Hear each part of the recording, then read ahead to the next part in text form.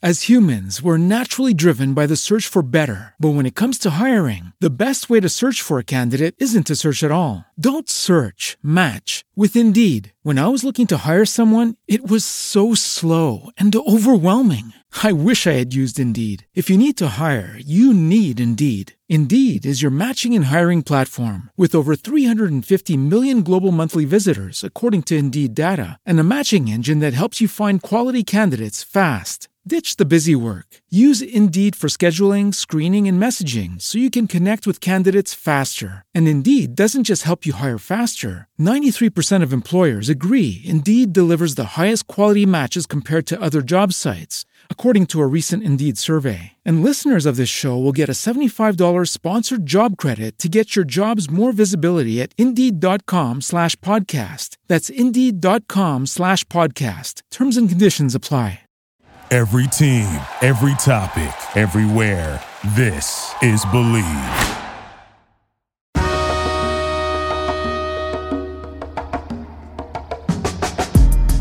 You're listening to MAV Sports Take.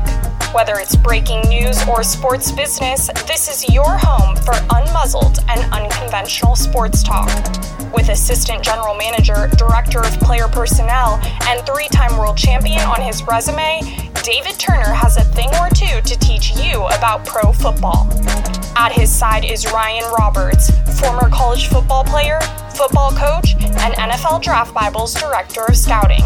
Together, they're here to take you on a deep dive into what goes on in the world of sports.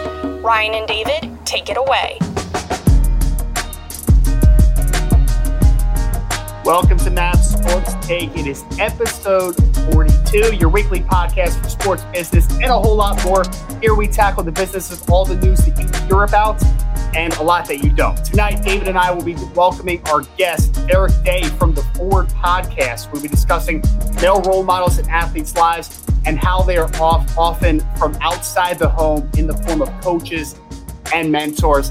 David Turner, we had a week off, man. You haven't seen me for like a while now. I know you probably cried yourself to sleep last Tuesday, my friend, but how are you this evening? We doing all right? Doing great. I mean, honestly, that was probably the longest break you and I have been on since we met last draft in 2020. I thought about it. I was just like, Ryan and I have been doing Friday Night Scout School, podcasts, draft shows, just so much. I was like, man, I was like, I couldn't believe we stayed apart from each other so long. I know. It did give me some good, David, I actually just tweeted this out. I did have some good, recollection of some of my draft takes from this last fast cycle. And you remember this one show in particular. I'm going to go off on a slight tangent here for a second because it made me a little angry. Yeah, I know.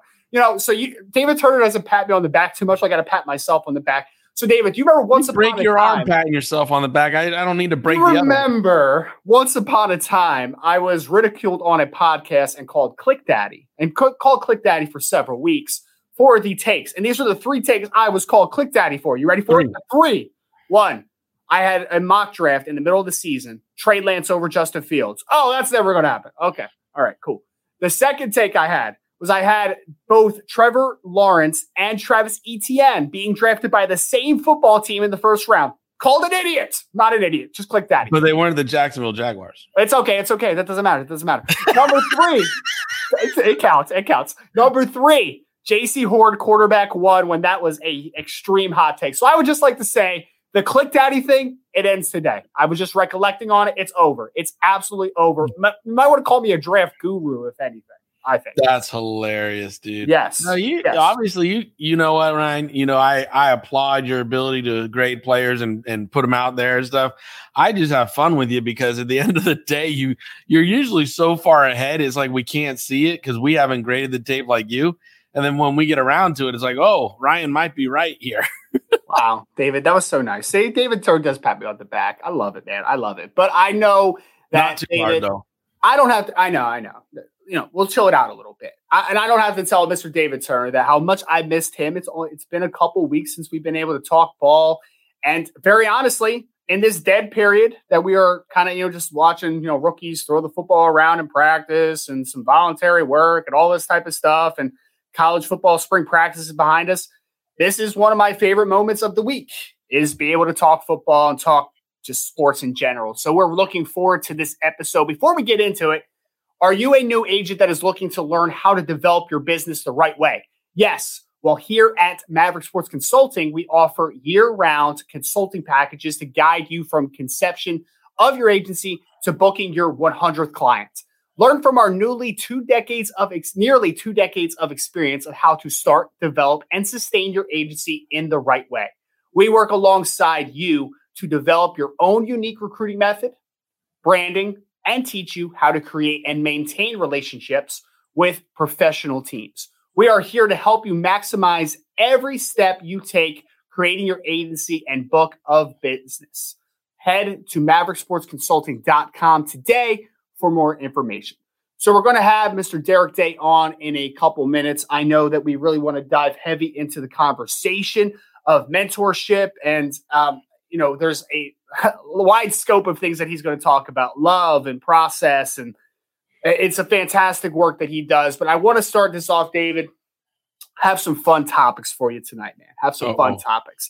A new segment that we're going to introduce to the show. But I kind of started us off with, so I made a Twitter post the other day. We are live here also. I forgot to mention that. We're live here on Twitter, YouTube, and Facebook at @Mav_sports. If you're following us along live, we take questions all night. So be sure to throw it in the chat on whatever platform you are watching tonight. So I did a hot take episode of tonight because I'm an idiot, David. Enough patting myself on the back. I'm an idiot for a second because we record on Tuesdays every week.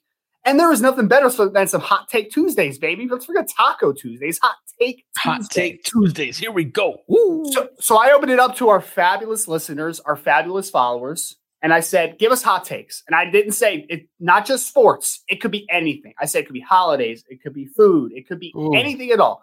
And we got a few good ones. We got a couple ones that are a little kind of similarly related too. So, David, I have some extreme feelings on a few of these. So let's start it here, okay? Mark Jarvis started us with. Shout out to Jarvis Scouting on Twitter. He said, turkey on Thanksgiving is overrated. David Turner, I have a very strong opinion on this, so I would love to hear your opinion on it. Jarvis, you're an idiot. You're a straight up idiot.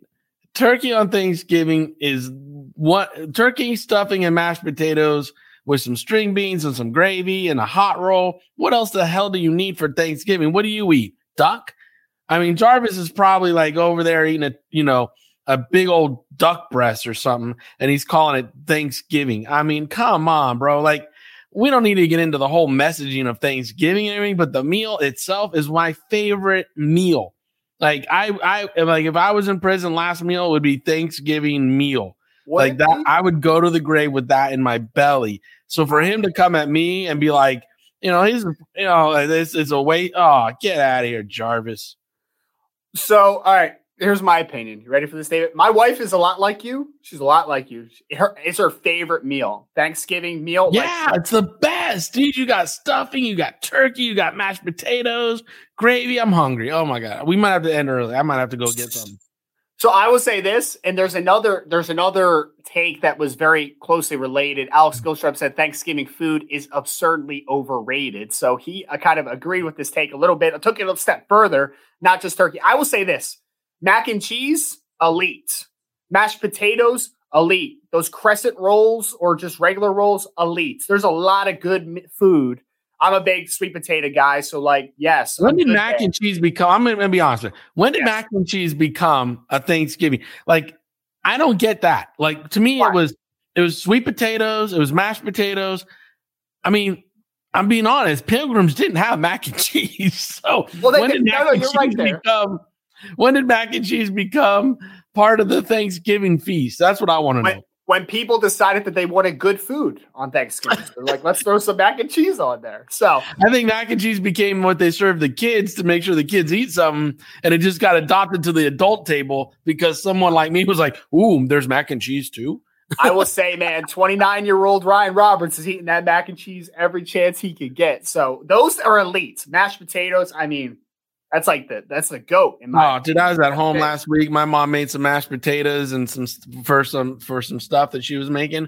Yeah. I was just like lathered up in it for like 2 days. I gained 7 pounds at my mom's house this last week. 7 pounds. And the best mashed potatoes, like gravy's good. I mean, everybody likes gravy. The best mashed potatoes, though, you don't even need the gravy on them. They got the butter in them, like a little bit of parsley, some garlic. Like, yes, that is the mashed potato.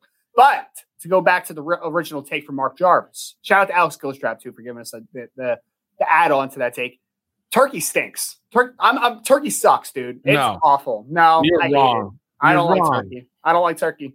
Why? I like it's like a once a year thing. Well, I guess you won't. I guess you won't eat what you are. So,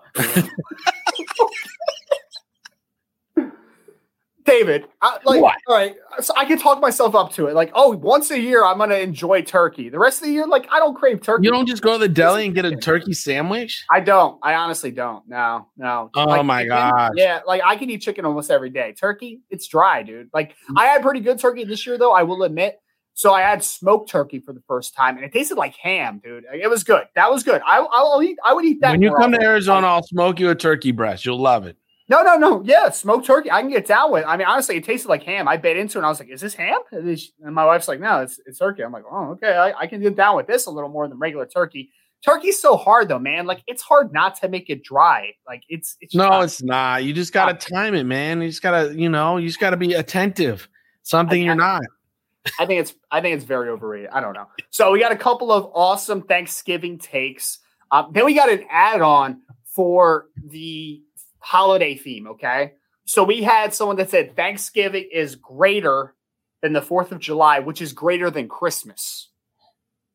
So taking this one in. All right, so I completely disagree with this take, David. Completely disagree. Okay.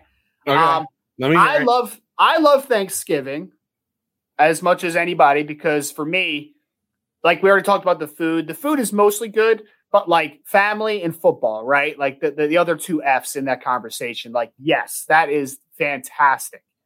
4th of July, it's my dad's birthday, but like, I don't know. Do you celebrate 4th of July hard? Like, I'm not really a firecracker, firework type of person. Like, I mean, I like the significance of 4th of July, but like, I don't know. The actual holiday for me isn't that significant. And then for me, though, Christmas above all of these holidays. Like, Christmas is number one, Thanksgiving is number two, and then who cares what else is after that? In my opinion. You know what? I differ with you here a little bit.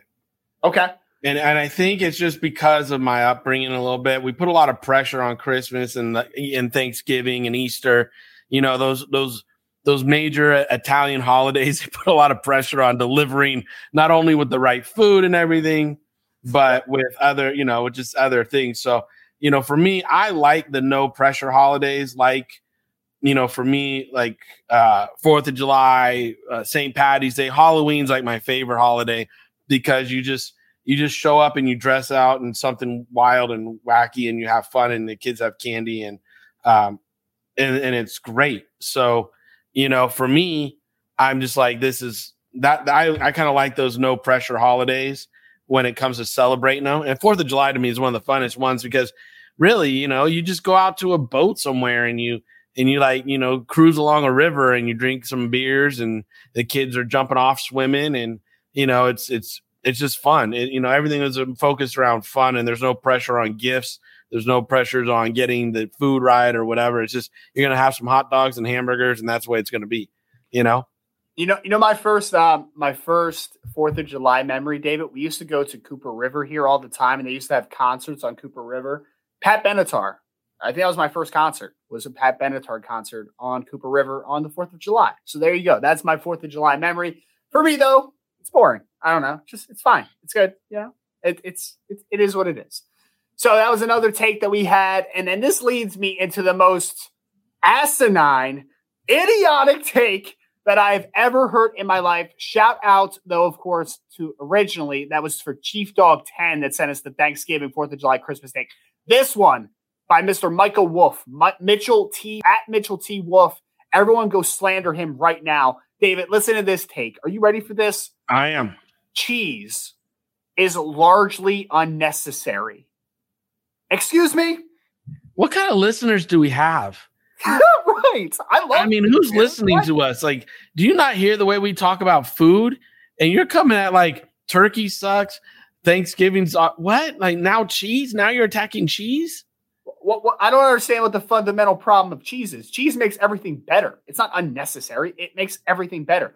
If you're a health nut, I guess you can say like, oh, cheese is unnecessary because like it's just like an add-on and stuff like that. But like, what have you ever put cheese on that didn't make it better?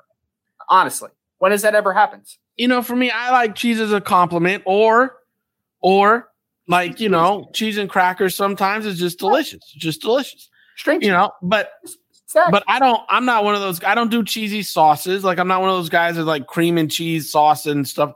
I'm not a big guy like that. So I get that part. I don't need to, I like a hint of cheese or a little slice of cheese. I'm not one of those people that go to, go get a cheeseburger and put double and triple slices of cheese on there. Nah, that's not me. I like it to, complement the food and pair it well. Like the other night, I had a Five Guys cheeseburger. It was delicious. Delicious. My God, dude. I love Five Guys. Their fries are the best. And, add a little cheeseburger. Bottomless fries, dude. So many fries. It's fantastic. Yeah, you can't go a regular order. You're never going to finish. You just got to go small. Got to go small. I mean, if you go regular order, you better be splitting it, because if you're a one-person eating machine and you can do a double cheeseburger, a patty from there, and a regular fry and finish that with a milkshake, God bless you. I would be in the hospital trying to get my stomach pumped if I tried to eat all that from Five Guys. Do they have good milkshakes? I've never had a milkshake from Five Guys. Oh yeah, they got good shakes there too. So it's just, for me, I just got, I got a Coke. I was kind of limiting myself, but I like it. But I don't know why I had it in my head I need a cheeseburger instead of going to In-N-Out. I was like, nah, I'm going to Five Guys. And, I was just like so happy afterwards. I was like, this is perfect. This is just perfect. This take just made me so upset because I love cheese, dude. Like, I love it. I don't understand. Like, is this? What, are you not getting cheese on your pizza? Like, what are you doing here? Oh my God, my cousin had a girlfriend one time and she had no cheese pizza. Well, like tomato pie, like a tomato pie. It was just sauce and like toppings, and there was no cheese on it. And I know there's some people that dairy, bothers them. They can't have it. I get it. My wife, yeah, sure. But she ordered it for like 2 pies that way for the house. And I'm looking at her like, why do I have to suffer? Pretty much. Like, what did I do to you? It's like, you can get your pie that way, but can I get mine like regular? Like, come on. What's your go-to pizza, David? If like your perfect pie. Well, okay, it's a little different, but the one I enjoy the most. Is it? It's not pineapple, please. No, it's not pineapple. Okay, good. No. But it's not everybody's cup of tea. And I actually had a breakup with a girl because of this one time. I did. I couldn't. I knew it wasn't going to last. This was a test, and I knew it wasn't going to work because I love double mushrooms on my pie. Just straight up double mushrooms. Nothing else. Don't need sausage. Don't need pepperoni. Just double mushrooms. And so I love to just pack on the mushrooms, right? And this girl, when I ordered the pizza, she's like, "Oh, I'm gonna have to get something else. I don't eat mushrooms." I'm like, "Yeah, this is not gonna work." That's when you knew. That's when I knew. When she said she doesn't eat mushrooms, I'm like, "This is not gonna work. She's not made for me. Not at all. This is not happening." Because I'm like, if you can't enjoy a slice of double mushroom pizza, we are worlds apart. I don't like mushrooms either, so I'm there with her. I'm there. Yeah, well, there's reasons why we're I'm not about the woman to of your break up. dreams either, I guess. So it's good. It's good to hear. Okay, segueing. Let's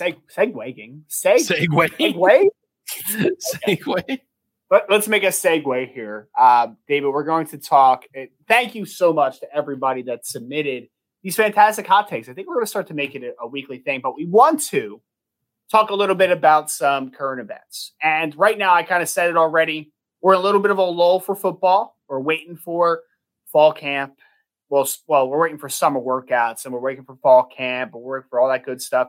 Right now, we're in the midst of baseball season, hockey playoffs, NBA playoffs, right? So this is the big topic for me, Dave, and I think we need to talk about it briefly here, is I'm watching the NBA because I'm very curious. The Philadelphia 76ers are the number 1 seed in the East, and, I am right outside of Philadelphia, and I've been a lifelong 76ers fan since, when I was growing up, and Allen Iverson was the man.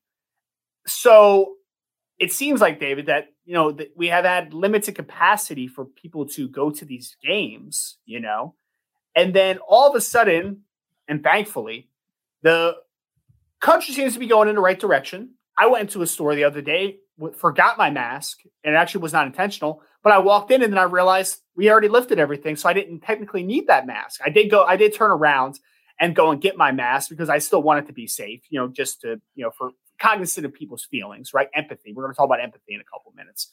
So I did go and get my mask, but it was nice just to see that at least we're heading in what is perceived as a good direction. So now more people are able to go back into these Sixers games and these NBA games in general.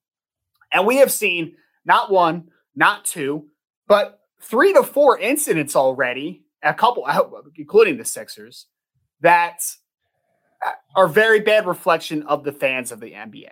So we'll just leave it at that. So one incident was we had Russell Westbrook for the Washington Wizards got popcorn dumped on him, which led to an altercation. We saw a fan at the Sixers game run onto the floor and jump up and grab the rim and proceed to get tackled by security. We saw a player get spit on during it was Kyrie Irving, so it was the Nets game. So we are seeing a lot of these circumstances and a lot of these things happening, David. And it is a real shame that things are perceived to go in the right direction. We finally get fans in the stands at a more high capacity, and fans don't know how to react and to handle their business. They just, it's like they were locked up for so long and now they have to run out and be wild dogs. It is. No, you know what? This happened. Remember in Buffalo a few years ago, we had guys arguing with guys in the stands and they were getting spit on. And then we dealt with snowball fights in, Cleveland before. And we've seen it in football. We've seen, the misbehaving, attitude. And again, we saw in basketball many years ago where there was, I think it was Detroit. There were Malice in the Palace. Yeah. Yeah. There was fighting in the stands with all the fans and everything. It's just, and again, I don't agree with any players going in the stands. The players have a right to be protected at their place of work, and that their place of business is a court or a field or wherever they're at. So security needs to be on top of this stuff and obviously take care of it so the players don't try to go take care of it themselves. They need to feel protected, obviously. Sure. But the fans' code of conduct, they need to understand, you're there to observe and cheer for a game. You're not there to batter and maliciously attack a man or a woman who's performing on the court or on the field or something. You're there to cheer for your team, enjoy the environment of a sporting event, and then go home and everybody's safe. You're safe, they're safe. That's the way it goes. I mean, shoot, I used to work for the Raiders 5 years and I've seen a lot of stuff in our stands and I'm just like, man, you know what? Don't bring that to the stadium. Leave that in the parking lot. Come in to have a good time. Enjoy the game. Yeah, you're going to realize things aren't going to break your way or their way every time. But there's no need to fight or disrespect somebody who's performing at their business. I mean, I'm not going to come to your cubicle and spit on you. I'm not going to come to your cubicle and pour popcorn on you. You probably wish I would, but guess what? That's disrespectful. So I'm not going to do that. Right. And it's like a lot of these fans feel like they have ownership because they pay their salaries with their ticket purchase and stuff. But hey, guess what? Whoever buys your product, your services at your company, those clients pay your bills. You want them to come in when they're disappointed. And, imagine if, everybody's going into AT&T for disappointment in service and pouring popcorn on people and spitting on them. I mean, come on. Be more mature. Let's clean it up. Huh, Cleveland? I'm sorry. Yeah. Oh, well, that's the worst. I had to channel Marty there for a second. Yeah. I know. Well, that's the worst part of it, though. It's like, heckling of players and stuff like that. Like, that's one thing. I think that people could fans could definitely take that too far. But like the minute that you touch a player or you spit on them, like, brother, that is insane to me. Yeah, if you throw something, if you spit on them, and again, if you say something racially or homophobic or anti-Semitic, I mean, keep it in the wheelhouse of trash talking. That's one thing. And honestly, when people do it and I'm in the stands next to me, I tell them, shut up. because I'm like, have the guy reseat you. If they tell me to leave, guess who's leaving? They're leaving, because I'm not dealing with that. That's not what I paid my ticket, my hard-earned money for. So no. Right. And I don't even know if you saw it. There was like a minor league baseball game where this dude ran up right to the mound and tried to fight a pitcher. And it was just like, how did he get onto the field so quickly? But two, like, man, like, what is wrong with some people right now? Like, I don't understand. It's like we can't have nice things. Like, people just have to live with things. So you sound like my grandmother. You want to know why we can't have nice things? This is why we can't have nice things right here. This why we can't have it right there. Well, we have a great guest that's about to come on. Before we do, Maverick Sports Consulting is up for the challenge in remodeling your social media branding. We will customize your social media accounts to properly and accurately depict your messaging to attract future employers. Stop searching for inroads and construct them with your social media planning. We will work with you to lay the foundation for a successful social media campaign to attract your next opportunity. Please go to MaverickSportsConsulting.com today to move your social media forward. So we're going to bring on a man that I know we're really excited to talk about. This is going to be a deep conversation that I am looking forward to having here. We are bringing on Mr. Derek Day, who is the host of the Forward podcast, where he talks about things that push the envelope and advance the state of human being while lambasting and castigating things that hold humanity back and result in human doing.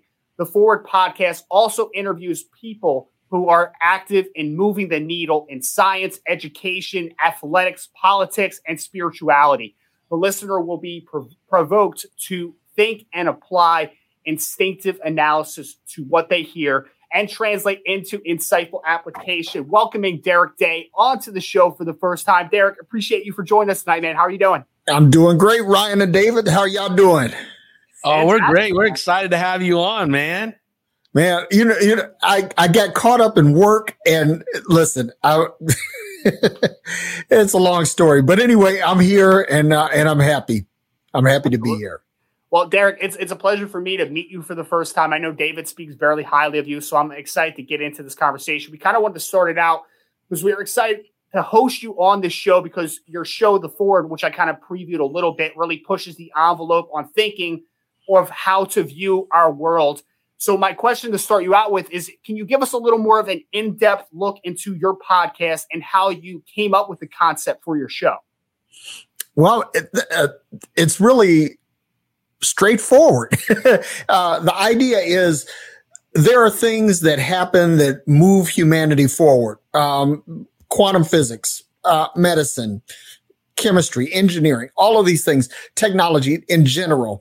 And then there are some more esoteric things like philosophy, psychology that move the needle forward. And I really believe that it is the role or the responsibility of every human being to be the best human being that they can be.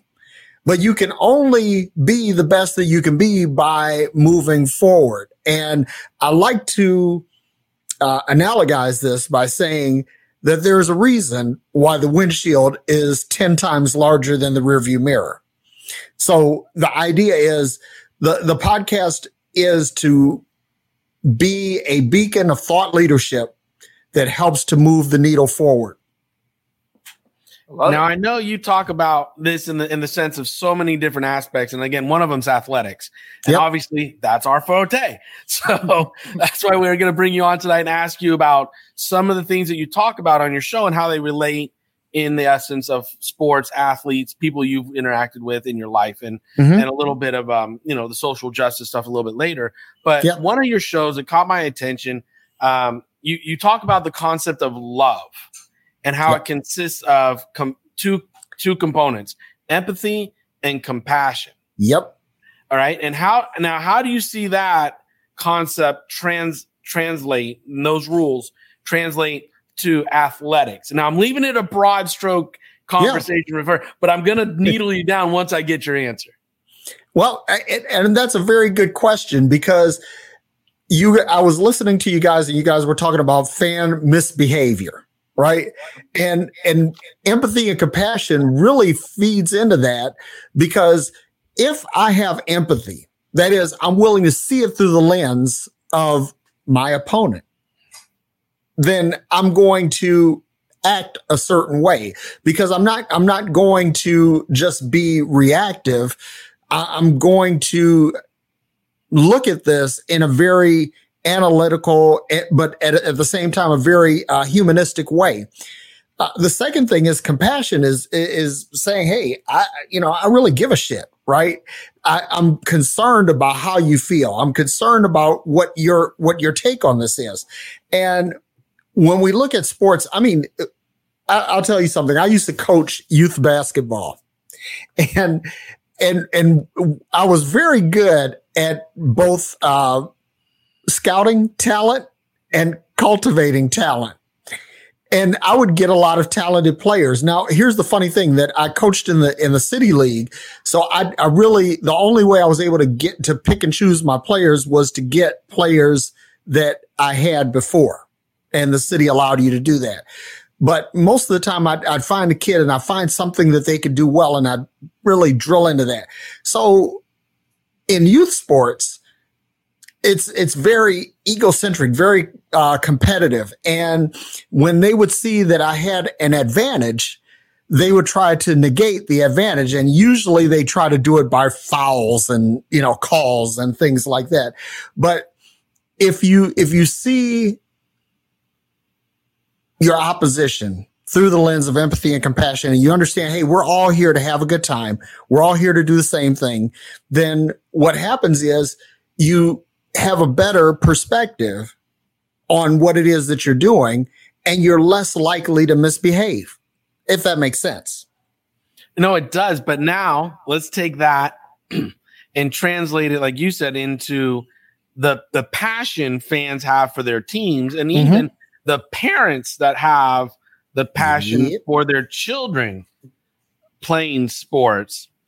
How can we get that passion to coincide with empathy and compassion for a very, a frothy fan experience, okay, but contained in a proper mindset? You know what? When we walk away from the field of play, we have to all be part of the same community. We have to go on forward with our work lives, our family lives, our business lives. And when you take this beyond what is normal, healthy competition, you run the risk of being a pariah in your community, being someone who no one wants to do business with. There are challenges. So the thing is, remember your place in the overarching sphere of humanity. If you are willing to, we talk about in sports, and I'm a former athlete. I know you guys are too. And we talk about leaving things on the field, putting it all on the field, just, going all out, balls to the wall. But when you leave the field of play, you're not looking for the next tackle. You're not looking for the next go to the cup. You're not looking for the next long drive. It's basically you're stepping away from that. And there are things in life that you might associate with your sport, but the sport is over. And that's the thing. We have to understand that we are in this mode for however long the game is, whether it's basketball, football, baseball, whatever the duration of the game is. But once the game is called, the game is over. And you have to remember that I have to live beyond that. And this is a funny thing, like, fans throwing things at players. And I remember back in the day when I lived in Philly, the great battery incident. Yeah. and I was batteries out. I was there at that game. And the thing is okay, what happens if you injure someone? You injure a player on your team. Now you have incapacitated your team simply because you had a moment of anger that you were unwilling, not unable, but unwilling to control. Yeah. And you have to remember that, and here's the thing, you're up in the stands and you're throwing batteries, and you hit a player in the head. Now all the rest of the fans they're just as mad as you are, but now they're mad at you because you injured a guy who may be essential to playoff hopes. Sure.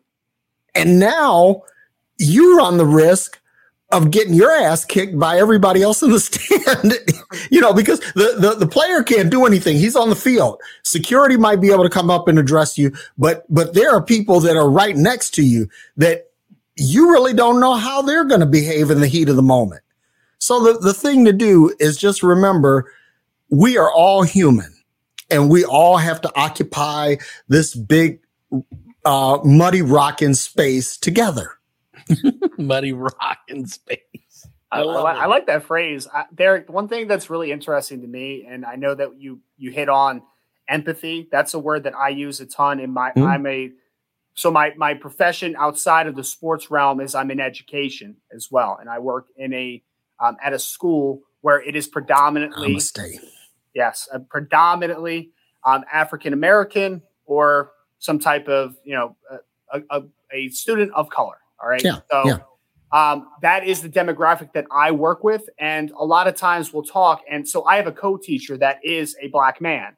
Mm-hmm. So we are a weird pairing, especially when we talk about, the verdict coming down or the march on the Capitol and all these obviously very serious topics that we want to be able to have a conversation with the students. And honestly, sometimes I feel like my students will look at me and be like, well, he's a white guy. What does he know about racism? Right. Mm-hmm. We always talk about empathy, being able to understand what one another is seeing, put each other in their shoes. That obviously that's the huge saying. So I love the term empathy. And one thing I want to talk about a little bit is I'm still taking it from the sports realm for a second is I feel like sometimes, well, not sometimes, all the time, people idolize these players and they forget that at the end of the day, they are people, right? Yeah. Like they're just figures to them. They're just symbols.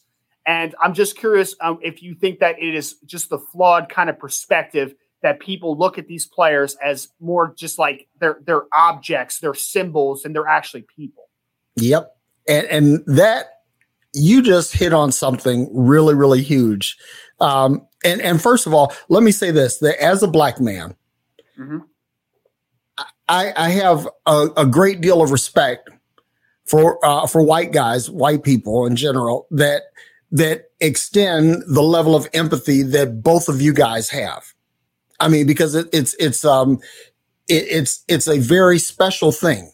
And whenever I encounter another Black person who doesn't have empathy for a white person having empathy, well, I try to speak up about that. I don't give hall passes to things like that.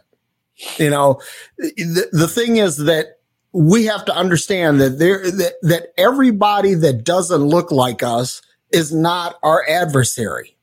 That's number one. So I wanted to address that. Number two, I have a unique perspective in this because one of my cousins, he is the son of the oldest son of my first cousin, and his name is Todd Day. You may have heard of him. Mm-hmm. And part of that thing with Todd and listen, I have a shit ton of famous relatives. I'll be really honest. I come from a family of high achievers, but the thing is that I've had the opportunity to look at people who are in high achieving positions or highly competitive or highly visible positions. And I learned something from this. I learned that they put their pants on one leg at a time. Sure. There is no fundamental difference from the guy on the court, the lady on the tee, or the guy on the rink. We are all human beings, and we all have our own strengths, weaknesses, and idiosyncrasies. And everybody needs to come to the table recognizing this. Now, where I'm going with this is that some people don't have a perspective on celebrity. Mm-hmm. And when you don't have that perspective, when your understanding of celebrity is Michael Jordan or Kyrie Irving or LeBron James or Kim Kardashian, your perspective on these people as people is going to be flawed because you see them as icons. They do something that entertains you. They do something that gives you an emotional rise. And at the end of the day, these people, they have joy, they cry, they eat, and they shit like everyone else. Well, you know, listen, and some of them, it's verbal diarrhea, right? But the thing is that we have to first get beyond the whole objectification of people and see them as human. And that's a big thing for me. So when I hear people talking about celebrities and I think to myself, I said, do you really understand what these people might be going through? What they're dealing with? Like, I'll give you a really great example and then I'll shut up. Dwayne Wade and his son that identifies as female. Mm-hmm. And that is a thing between him and his child. It has absolutely nothing to do with his ability to dribble a basketball, has nothing to do with his ability to call a game, has nothing to do with his ability to endorse a product. It's just a thing that he has to, it's part of his life. Now, this does not impact me directly in any way, shape, form, or fashion. So I don't care. Mm-hmm. I look at this. Well, let me put it this way. I care in the regard that everybody should be free to live their life as they choose to. And people should be able to openly discuss challenging aspects of their lives without being judged. Yeah. So I said a lot there, but that's kind of where I am with that. That's fantastic. Well, you know, we've seen a lot of social, consciousness and awareness, as they say, maybe reach into the sports realm this past year, you know, with the murder of George Floyd and so many others, and the outreach that we've seen athletes take and, you know, the statements that have been made. Do you feel that it's adding to or subtracting from the social consciousness of our current landscape in general? You know what? I see it as neutral. You know, before we had social media and instant gratification through cell phones and all of that, we had people like Paul Robeson who was vocal about being black and an athlete. We had Jesse Owens. And then in the television era, we had people like Muhammad Ali, Kareem Abdul-Jabbar, Jim Brown, Curt Flood, people that they spoke up on the social issues of the day, and they suffered, you know. And the interesting thing is I think it's funny now how everybody views Muhammad Ali as this universal hero. Mm-hmm. But that was not how he was viewed in the prime of his career. No. He was considered a terrorist, a traitor. He was a pariah to most Americans. I mean, how dare he speak out against the Vietnam War? How dare he decline to continue to use the slave name? How dare he? So I think it's interesting how Colin Kaepernick and I'm going to say this is a sports show. Bring it. Yeah. Somebody, God damn it, give Cap a ride. Give him a tryout. Let him at least prove that he can or prove that he can't. Because what he did, and I'll say this, that as a black man in America, there is no proper way to protest. If I'm vocal, I'm too vocal. Right. If I'm quiet, I'm too quiet. If I'm economically driven, I'm too political. And if I riot, then I'm a thug.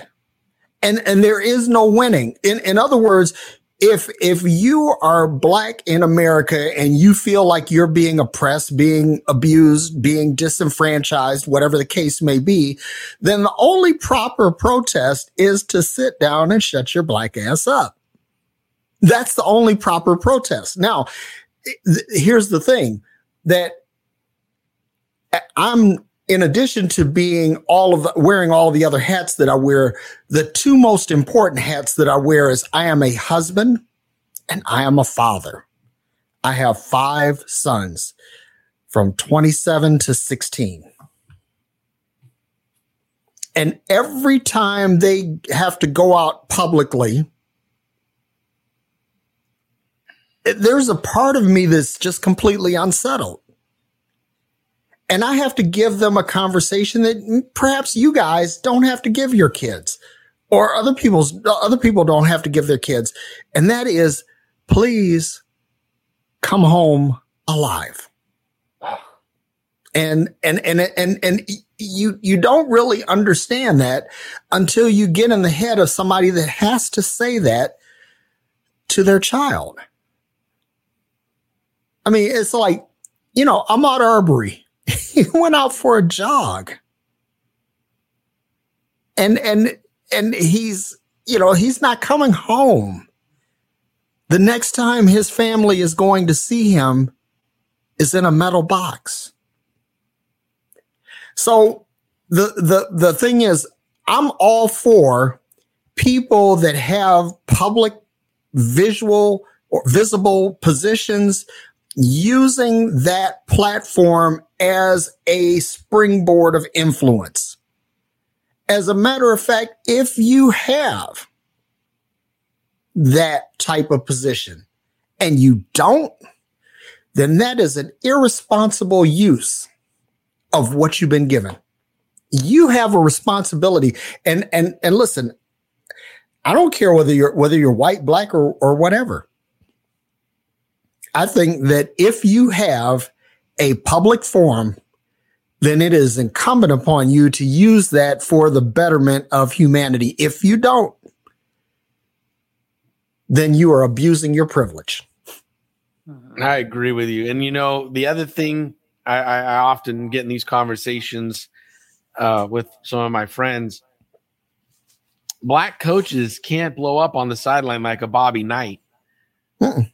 You know what I'm saying? They can't throw chairs across the court and do that kind of behavior. They often have to talk politely to the referees. They have to come across, pragmatic and respectful, because if they lose their stuff all over TV and everything, that's the quickest way to lose their job. Yep. And that's a restraint that, again, every white coach in America, if you've blown up on a referee and you've coached against a black coach and you've noticed bad calls go his way and he has to talk to him, mm-hmm. Perfect example of your white privilege right there. You can lose your shit at a referee and not get a flag, not be told to back up, not be told that he's going to get kicked out of the game, rejected. Now, again, we've seen white coaches go overboard and they get ejected from games. We've seen it. Mm-hmm. But I'm saying they charge the mound and they go running. Old Billy Martin charged the freaking umpire all the time and kick in his shoes and whatever. Yeah. And he got job after job after job. It's a luxury that they have that they don't recognize they have. And they want to throw examples of when they, other people got thrown out or whatever. But it's like, black coaches know they can't do it. Nope. Right. you know? I know we're looking from a sports perspective, obviously, but Derek, one thing that I applaud you for kind of talking about, and it's one thing that we talk about all the time, and the equity work that we do at the school that I work at is, so I mentioned the man that I teach with that is a black man, and we had a deep conversation one time about the definition of what the word safety means, right? And you talked about that a little bit. Safety for him is, I hope I don't, I hope I come home today, right? Like, I hope I don't get discriminated against just because the way I look. I hope I am safe today. Safety in this equity work that we're doing for a white person, for me, is to feel like I can have this conversation. Safety in words comparative to safety in being alive. And I just think that I for the longest time, I had never even thought of that a word as simple as safe could be such a different meaning to another person. It just had never kind of crossed my mind. And I think that you kind of encapsulated that thought just in your long response, which some would call long-winded, but I thought it was captivating, and I applaud you for just the perspective you brought on it personally. Well, one of the things that I'm never at a loss for words. Let me put it that I love way. it, man. Neither are You've never been accused of that. Never. No. Last question before we get you out of here is, what do you see? And you've touched on this a little bit, but I'd like to hear more in depth on this. What do you see our role in social injustice movement being for us as a collective moving forward? What should you touched about those of us that do have podcasts, do have celebrity, we need to be talking about it and bringing it in supporting the movement. But what are some, I guess, specific roles that we can fill and move forward with? You know what? I think that you guys, the two of you, do a fantastic job. I want to applaud you. And I have some other friends, some ex-pastors and civic leaders and such, business leaders that have taken a stand to the degree that they've put their social, financial, and community capital at risk. They've created challenging situations for themselves. And unfortunately, that's exactly what it takes. There are going to be, it's going to take people who are willing to go to the edge of this and scream, I'm mad as hell and I'm not going to take it anymore. Until everyone agrees that this is bad, that this is not only not good for Black people, but it's not good for people in general, until we all agree on that, there's not going to be any visible change. And I'm going to tell you something. I gotta say this one thing. I got in trouble. I was a pastor. I had been in ministry for almost 30 years. And when I would talk to my white colleagues in ministry, they would say, well, Derek, don't make a big scene. Don't make a fuss. Just give it over to Jesus. And what I found is that Jesus wasn't going to do a goddamn thing. That the only thing that's going to make a difference is that when people actually take up the cause for themselves and realize that we are all in this together and that it only gets fixed when we apply our hands to it. The great Congressman John Lewis, get in good trouble. That's it. One of my heroes. One of my heroes. Until you get in that good trouble consistently, your efforts ain't going to be acknowledged and you ain't going to get nowhere. So, yep, that's the way I see it. I think that's a great note to end on, Derek. This has been really enlightening. Again, Derek Day here. Make sure to check out his podcast, The Forward. You can find it on any social media platform, to my knowledge. Derek, I'm going to give you like a minute or so if you just want to social media handles, leave us something to think about, whatever you want to throw at the folks listening. I want to say this, that first of all, you can reach me on Facebook at Derek Day Multimedia. It's facebook.com/Derek Day Multimedia. You can reach me on Instagram and Twitter. My handle is Derek E. Day. It's DerrickEday. And I also have a YouTube channel, Derek Day. And as with the Mavs Sports Network and Forward, you can find that on the One Institution website, which is www.oneinstitution.com. And this is what I'd like to say in parting, is that, listen, love each other. And when I say love each other, I'm not talking about kumbaya, touchy-feely, all of that. I'm saying empathy and compassion. Extend empathy and compassion, and not just to the people that you want to extend empathy and compassion to, but extend it to everyone. And together we will win. Well, Derek, I can't thank you enough for coming on and bringing your big world brain to our little sports cast and talk about it, because like you said, love and compassion and empathy, everything fits in sports, and you were able to show our audience that here tonight. And it was relative with what Brian brought up earlier with all the fan stuff and everything. So we do hope everybody listening enjoys your podcast as much as I do, and will go over and listen to you as much as I do. Cool. I love you guys' podcast too. Love what you guys do, man. It's really awesome. Thank you so much. We love you. You're welcome back anytime. Just let us know when you're free. Likewise. Namaste, guys. All right. See you, brother. Appreciate it. Peace. David, that was heavy, man, but a great conversation. I mean, heavy in the best possible way. The conversation that I needed to happen, like that needed to be talked about. So that was fantastic. Bravo to you. What a great guest that you brought us tonight. Well, I'm really excited about having him on. I told you that yesterday when you asked what we're doing for the show. I was like, hey, I got Derek booked. His view on the world from, again, he's a father. He's a former athlete. He's got family that are very famous. He's been through and seen, he's a minister, pastor.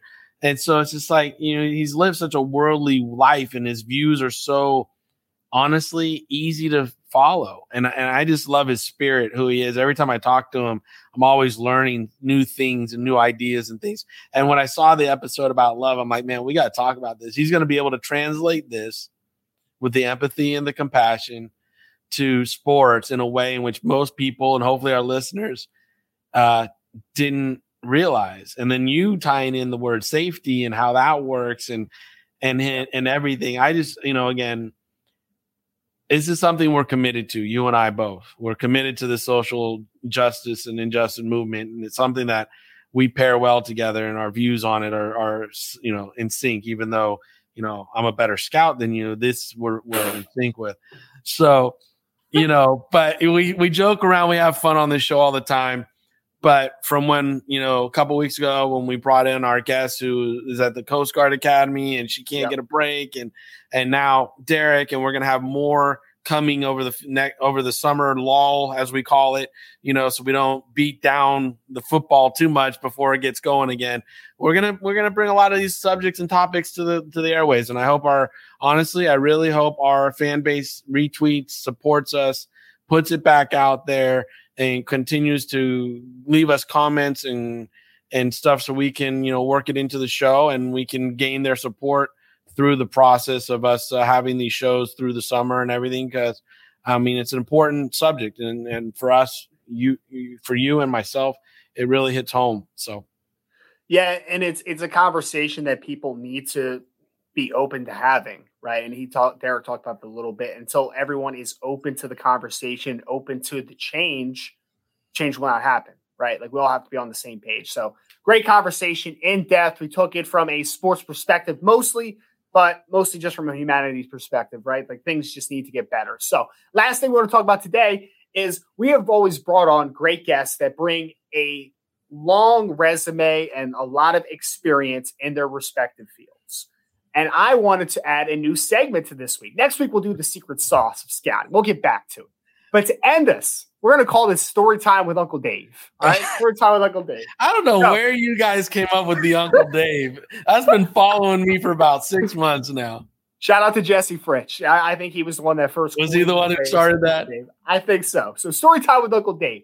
Once in a while, we're going to do a little bit of story time. Going from your experiences in almost 2 decades of scouting, front office experience across the Arena League, National Football League, Canadian Football League. You've been in a lot of places.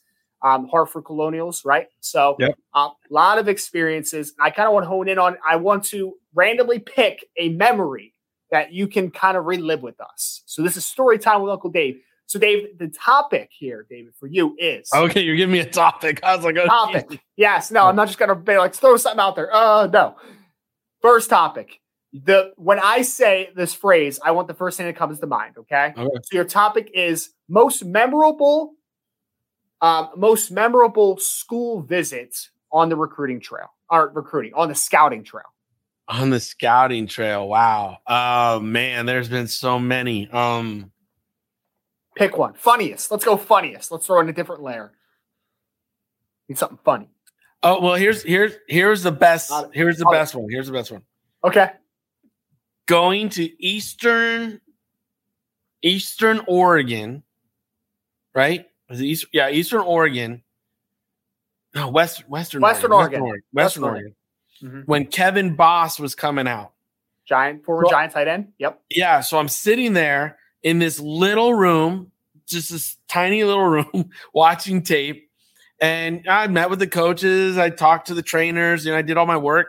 And I just happened to look at the guy, and I was like, "Hey, is Kevin around? Like, can I meet him?"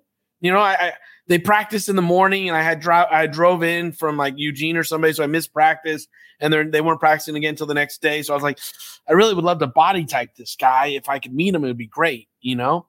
Mm-hmm. So they called him, and he happened to be out of class. So he's like, "Yeah, I'll come over." I'm talking about like when he walked through the door, I'm like, "What the F is this dude doing here?"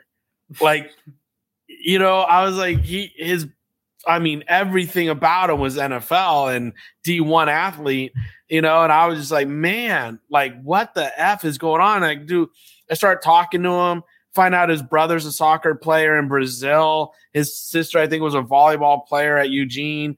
His mom and dad were both athletes in college. It was just like, I sat for like 2 hours. My parking meter ran out. I got a parking ticket. And they were supposed to take care of it for me, and they didn't. Then I'm getting like a call from the office that I need to pay this parking ticket.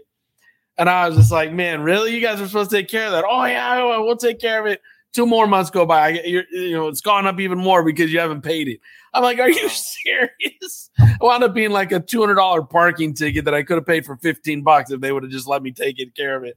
But no, that was like it was early in my career. I was like, wow, this is a surprise to go to such a small school, because most of my small school visits were guys looking like me, you know. And it was just like, and then all of a sudden here comes Kevin Boss walking through, and I was just like, whoa, where did this guy come from? Like 6'7" Kevin Boss, just 6'6", 245, walking straight at you at Western Oregon. But he had a late growth spurt. I guess he graduated college at like 6'1" or 6'2", and then he hit a growth spurt his sophomore year in college, which sprouted him up. And it was just like, again, it was just a great conversation. I just wound up sitting there talking to him for a while and got to know him. It was awesome. So for a visit like that, David, like, all right, so had you like gotten word that like, hey, there's this Western Oregon tight end, or had you seen tape on him before you got there? Like, what kind of is the layout? No, I was back in the day when you didn't have Western Oregon tape. You heard on the scouting trail that there was a kid over there. So while you're in Oregon, you might want to pop over and take a look at him. And, you know, that was your connections. And, you know, when you're at different schools, you say, hey, is there anybody in your conference I should know about? Whatever, you know, and you start hearing the chirping. And that's how scouting used to be. That's how you stumbled into those guys. Nowadays, it's too complicated. You don't really find the chirping anymore. They're always on somebody's list or some radar somewhere.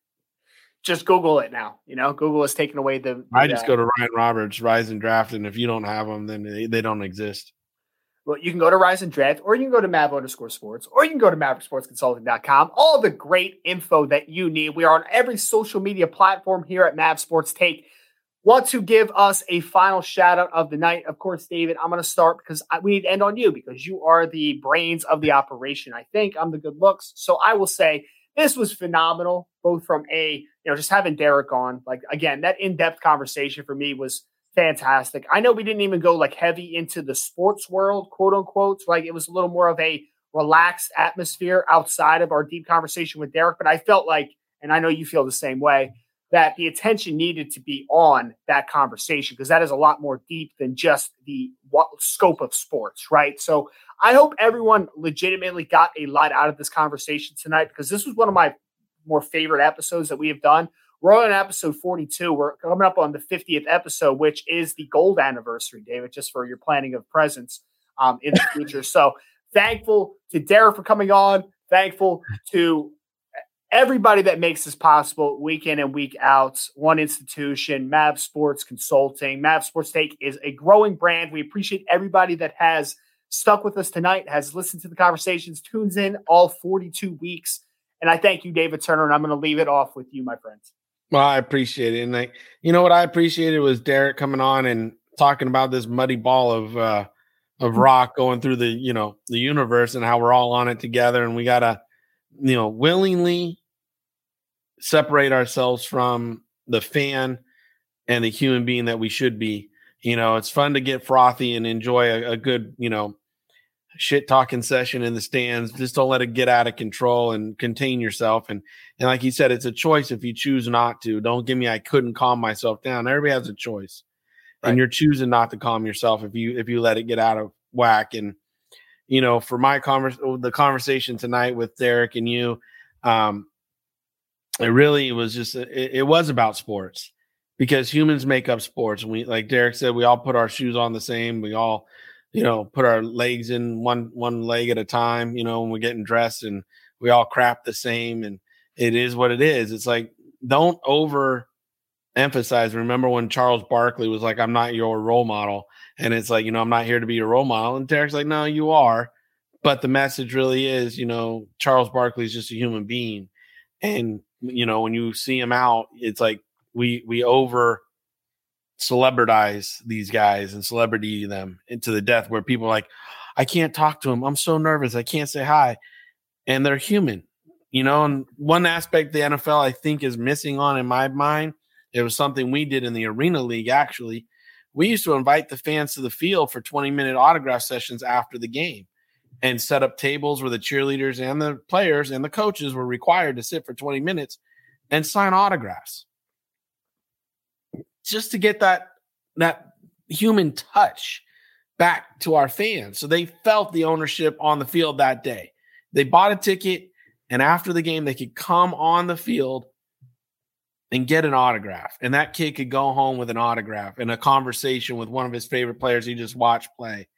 And now the NFL, they have that separation so far that players, I can't sign that. I'm not allowed to come over to the stands. And it's like, I remember when I got Ronnie Lott's first autograph from Ronnie Lott, and it solidified me being a Niner fan, and Dwight Clark and this and that. And there's not enough of that. Yeah. And so tonight, hearing how empathy, compassion, social justice, it's all about human beings treating human beings the way they're supposed to be treated, which is with kindness.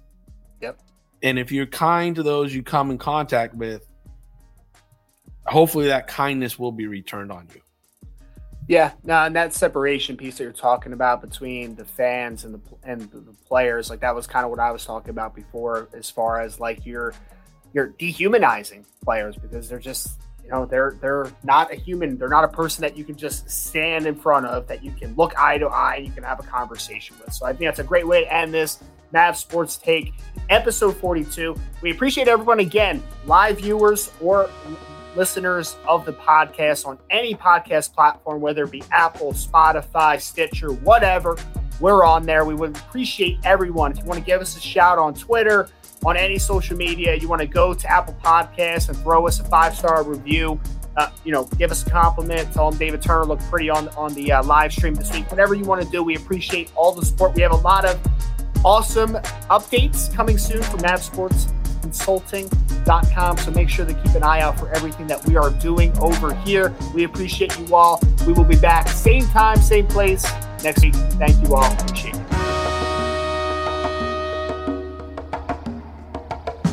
Thanks for listening to another episode of Mav Sports Take. Connect with us on social media, share your thoughts on today's episode, and tell us what we should take on next time on Mav Sports Take. Want more from our hosts, David and Ryan? Visit mavericksportsconsulting.com and learn how we can help you take the next step in your sports career. Until next time, this is Mav Sports Take.